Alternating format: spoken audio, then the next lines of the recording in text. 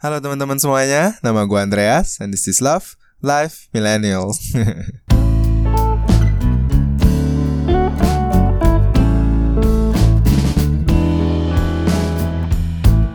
Alright, episode 9 dari podcast gue.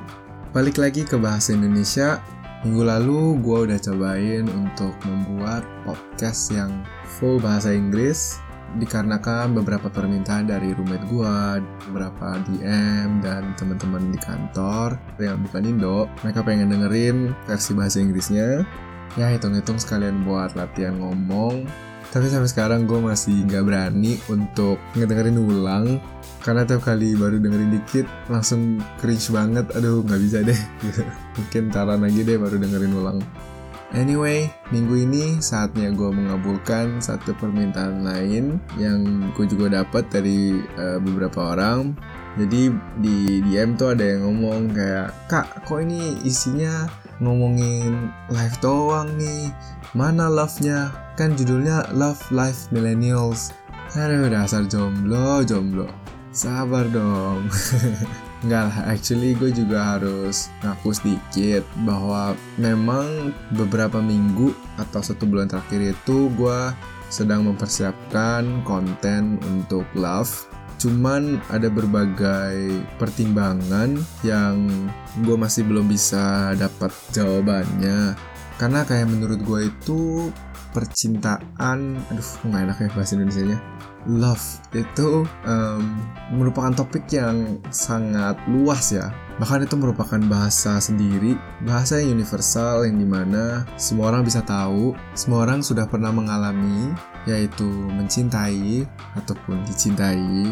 Walaupun ada beberapa yang mencintai nggak pernah dapet alias jomblo ngenes.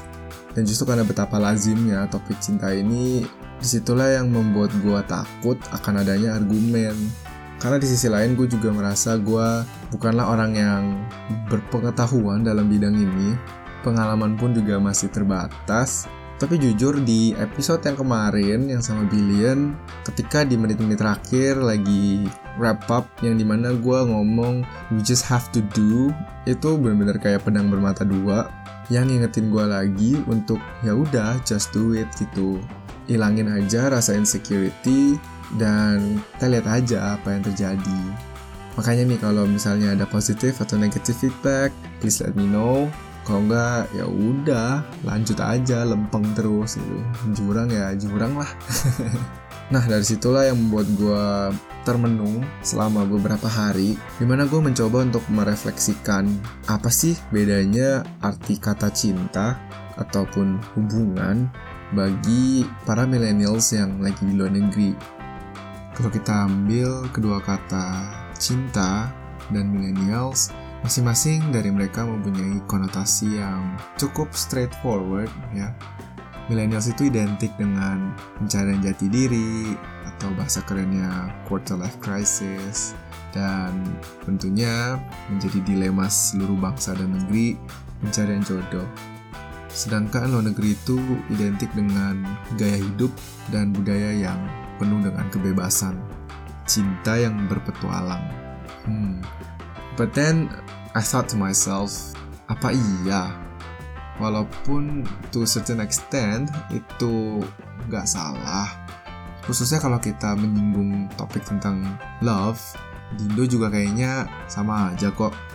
If you think about it, yang menjadi perbedaan antara Indonesia dan luar negeri adalah dari segi norma, dimana apakah satu hal itu diutarakan atau disetarakan.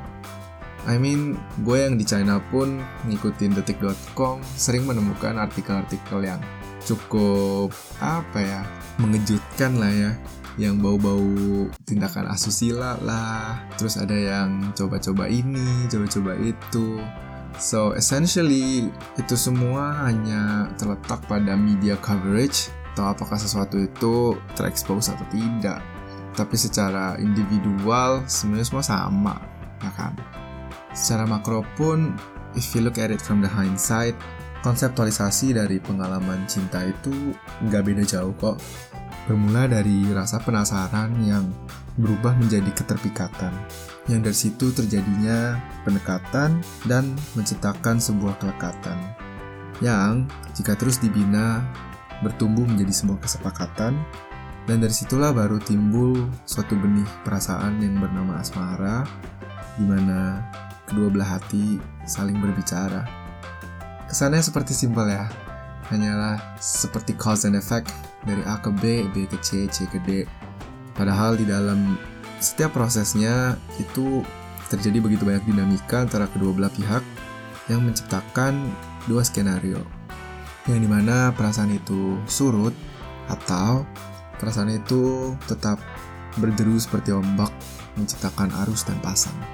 Cuman yang menjadi perbedaan terbesar di sini sepertinya adalah point of contact, di mana sang kedua insan ini bertemu. Aduh, kenapa gue jadi puitis banget ya? In a sense, kalau kita balik ke konsep tadi, sampai pada titik pendekatan itu masih sama. Tetapi ketika terjadi yang namanya kelekatan, itu tidak harus selalu menjadi kesepakatan. Karena ada faktor yang harus dipertimbangkan lebih jauh sebelum memutuskan untuk menjalani hubungan kan. Kecuali untuk beberapa individu yang memang outlook awalnya karena untuk menjalani sebuah hubungan yang berbuah. Anyway, tadi pulang dari kantor gara-gara habis kebanyakan makan di bus, gua ngantuk dan akhirnya jadi bengong. Ketika lagi bengong itulah gue tersamber seperti layaknya ide-ide brilian. 2 poin yang bisa menjadi faktor penentu terbesar untuk keberlangsungan dari atau bahkan untuk terciptanya sebuah hubungan. Yang pertama, setiap orang yang kita ketemu di luar negeri itu either mereka lagi belajar atau lagi kerja, mereka mempunyai durasi stay atau tinggal yang tidak pasti. Seperti kayak kalau lu nanya gue pun, gue mungkin mempunyai kisaran range berapa tahun gue berencana tinggal di sini, tapi gue nggak pernah bisa memastikan kalau sewaktu-waktu gue dibutuhkan untuk pulang atau untuk relocate ke negeri selanjutnya. Dan faktor itu akan selalu ada di fase manapun sebuah hubungan itu. Sehingga terlepas dari motif kita dari memulai suatu hubungan, sepertinya akan selalu ada lingering factor yang tadi itu yang akan selalu menghantui kita gitu. Kayak kemana sih this relationship is going? Apakah memang itu akan menjadi sesuatu yang transient sifatnya, yang hanya sementara ketika lagi ada di sana, atau itu bisa lanjut? Mungkin untuk sebagian orang mereka hanya akan bilang ya udah cobain aja. I think I'm one of them. Tapi gue pun tahu sebagian orang lainnya yang mempunyai pemikiran yang lebih fast forward, yang mereka lebih pengen daripada gue mengalami ketidakjelasan yang mendingan gue tidak memulai sama sekali. So disinilah bisa terjadi perbedaan visi terhadap sebuah hubungan tersebut. Karena kalau berdasarkan cerita-cerita dari teman-teman yang sebelum-sebelumnya, there are only 2 conditions as to how the scenario will play out. Skenario pertama adalah putus sebelum salah satu dari pasangannya pulang for good, atau yang kedua, salah satu dari pasangan itu, entah yang cowok atau yang cewek, akan harus berhadapan dengan yang namanya LDR, long distance relationship. Mungkin itu topik selanjutnya kali ya. Nah, tapi dari skenario kedua ini akan lanjut bercabang menjadi another 2 possibility lagi. Yang pertama adalah, ya ini gampang sih, mereka tahan, dan biasanya ketika sudah ceweknya balik atau ketika mereka bertemu lagi, mereka akan lanjut sampai pelaminan. Sedangkan yang satunya lagi ya gugur. So that's the first factor. Nah, lanjut ke faktor kedua. Kalau yang pertama itu kan time ya, yang kesannya sepertinya disadvantageous buat orang yang ketemu di luar negeri. Faktor kedua menurut gua menjadi sebuah advantage, karena biasanya ketika sudah mulai pacaran, from my observation and experience, 9 out of 10, 9 dari 10 kali mereka akan tinggal bareng. Nah ini biasanya yang kalau otaknya udah tidak bersih, penuh dengan kuman, ini akan berpikir yang ke arah yang penuh dengan bakteri dan kuman juga. Cuman terlepas dari stigma mengenai honeymoon couple yang menetap bersama, I think again this is a very good opportunity. Ini merupakan kesempatan yang baik untuk get to know each other, like on a really intimate and personal level, baik secara emosional dan secara fisikal. Fisikal di sini dalam arti kita bisa simulate apa sih yang akan kita rasakan ke depannya kalau beneran jadian sama nih orang. Misalnya ternyata nih orang pas lagi PDKT ngomongnya, wah gue mah super rapi orangnya, nggak bisa tuh yang namanya rumah tuh kotor. Ternyata pas udah tinggal bareng, celana dalam lempar sana, lempar sini, kaos kaki di sana gitu kan. Atau yang misalnya ternyata kalau malam ngorok atau kalau kentut bunyinya udah kayak klakson. Semua hal-hal ini yang menurut gue terkadang itu mungkin yang belum bisa dirasakan kalau menjalin hubungan di dalam negeri. Kecuali kalau memang sudah mencapai umur dimana sudah punya studio sendiri ya. Jadi itu kayak millennials yang udah di paling ujung banget, yang udah di 28, 29, 30 tuh kan rata-rata orang udah punya tempat tinggal sendiri kan di umur segituan. Ya kecuali kalau lo social influencer yang udah super kaya and whatnot. But in general I think it's like that. The fact that kita bisa get to experience lah how life is literally with our significant other. Kalau boleh ada satu hal lagi tentang hubungan luar negeri yang gue perhatiin, itu something that I call financial reset. So, di negara manapun, terutama di China, dating comes with number of prerequisites. Ada beberapa faktor yang sepertinya itu dibutuhkan atau bahkan diminta untuk terutama si cowok dalam pasangan tersebut punya, yang tentunya nggak jauh-jauh dari aset or mobil dan rumah. Dan itu pun is still very much true until today. Kalau let's say untuk yang cewek kenalin cowok ke orang tuanya, di China itu those two are still the bread and butter, roti dan selai. Dari pertanyaan yang akan dilontarkan atau mungkin dari observation yang akan diberikan oleh orang tua si ceweknya itu.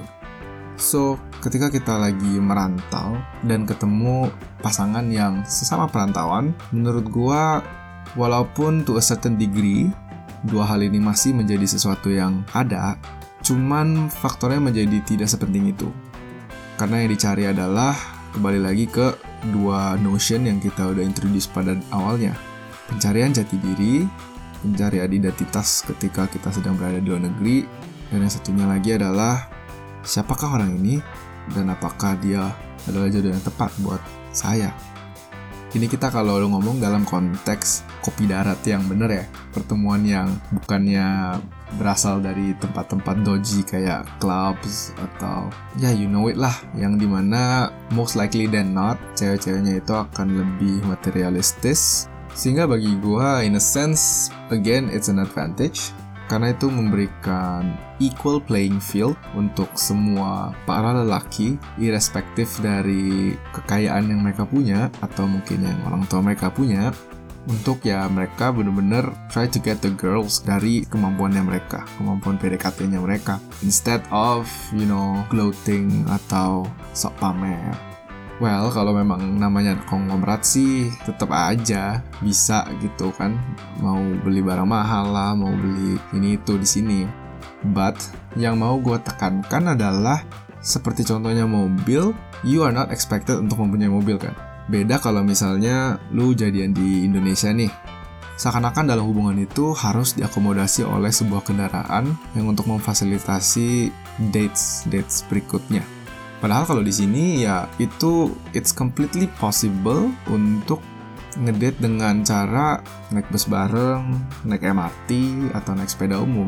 Yang bahkan kalau menurut gue pribadi sih jauh lebih membuat sebuah hubungan itu intim ya, karena itu kan salah satu bonding time juga. I might be biased here karena yang mungkin perbandingan gue hanyalah China dan Indonesia. Mungkin aja alasan terbesarnya terletak pada ya karena transportasi di Indonesia belum senyaman atau semudah di luar negeri yang lain. Kan mereka masih under construction, under development untuk yang semacam LRT, MRT. So probably this will not apply in the future. Nah, whereas for housing ini akan jauh lebih mudah untuk kayak students yang memang disediakan dormnya dari sekolah kan. Karena in that sense ya semua orang kamarnya sama gitu, nggak ada yang lebih bagus, nggak ada yang lebih jelek. But kalau di dunia kerja, probably again this is not gonna apply karena besarnya tempat tinggal yang lo sewa bisa menjadi metrik dari seberapa tebal dompet seorang pria itu dinilai oleh si ceweknya. So kesimpulannya ya, kalau memang sudah masuk dunia kerja, sepertinya ekspektasi yang sama tetap akan dilontarkan kepada si cowok seperti halnya di luar negeri lainnya. Tapi kalau memang masih sekolah, dynamics of dating menjadi sedikit lebih berbeda, terutama halnya kalau memang di dalam konteks sebuah dorm, itu akan sangat memfasilitasi seberapa seringnya kalian bertemu kan, karena tinggalnya itu super dekat, cuman mungkin beda beberapa lantai. Tapi ini dari tadi kita kan ngomong dari segi cewek yang melihat atau menilai cowok ya. Lantas apakah ada something yang cowok bisa nilai dari cewek? Menurut gue ada-ada aja kalau memang mau dikait-kaitin mah. Seperti contohnya, cowok bisa melihat apakah si cewek itu benar-benar independen. Sekarang lu udah beneran di luar negeri sendiri, if you're an independent woman, prove it gitu. Dan so far sih ya, harusnya kalau 95% cewek yang udah di luar negeri itu pasti mereka yang udah bisa ngurus hidup sendiri dan mereka akan lebih mature lah. Bukan artinya gue meng-underestimate cewek yang gak keluar negeri, enggak. But kalau yang di luar negeri itu seperti udah ada buktinya gitu. Sedangkan kalau yang di Indo mungkin yang kita ketemu ya harus ada pendekatan lain untuk bisa mencari tahu kebenaran dari pernyataannya dia. So overall yang mau digarisbawahi di sini adalah there is much more transparency dikarenakan kondisi atau sikon di mana hubungan itu dijalankan. Nah, jadi kira-kira itulah penalaran yang bisa gue berikan jika gue membandingkan bagaimana gue ngedate di sini dibanding dengan gue ngedate di Indo. I've tasted both sides of the world dan ya gue nggak merasa satu lebih baik dari yang lainnya. Cuman polemik dari kedua hubungan itu sedikit berbeda walaupun inti dari menjalankan hubungan tetap sama. You gotta do what you do untuk keep the relationship going. Karena yaitu, apakah durasi akan mempengaruhi outlook kalian dalam melanjutkan hubungannya? Itu satu. Dan yang kedua, apakah kalian benar-benar bisa saling menggali with or without the opportunity untuk live together. Sebenarnya itu semua bisa, dari cuman ngedate biasa yang seperti pada lazimnya yang gak harus sampai tinggal bareng. Karena kan itu semua bisa dilakukan dengan komunikasi juga kan, kayak sesimpel nanya, lu tuh orangnya ngorok gak sih gitu kan. Ya cuman ada risknya untuk dia bisa bohong lah atau gimana. Sedangkan yang tadi gue dibilang kalau lu tinggal sendiri, you see the proof gitu kan, no lying bitch gitu. So yeah, that's about what I have for this week. It's a little bit short, agak sedikit pendek ya, karena yang menurut gue untuk berbicara tentang love and relationship itu akan cukup susah kalau mau ngomong sendiri. Karena esensi dari cinta dan hubungan itu sendiri kan adalah melibatkan dua belah pihak kan. Jadi in the next weeks kayaknya gue akan lebih fokus kepada mencari narasumber-narasumber lainnya yang bisa cerita mengenai beberapa hal-hal yang spesifik dari sebuah hubungan, terutama yang mereka jalani di luar. Jadi podcast ini semacam intronya, dan ntar ketika sudah di penghujung seriesnya baru kita bisa sama-sama melihat seberapa bedanya apa yang udah gue ngomongin hari ini dengan apa yang sudah terjadi di orang lain. Karena me personally, gue gak merasa ada yang sangat beda jauh. But everyone is unique. Everyone has a different story. That's why I'm here to find out. So, kalau kalian sama tertariknya, ikuti saja terus pengumuman-pengumumannya. Gue akan membawa siapa dan akan ngomongin apa. Kalau ada yang klop, nah langsung dah pencet play. Jangan lupa untuk berbaik hatilah meninggalkan komentar yang konstruktif ataupun destruktif.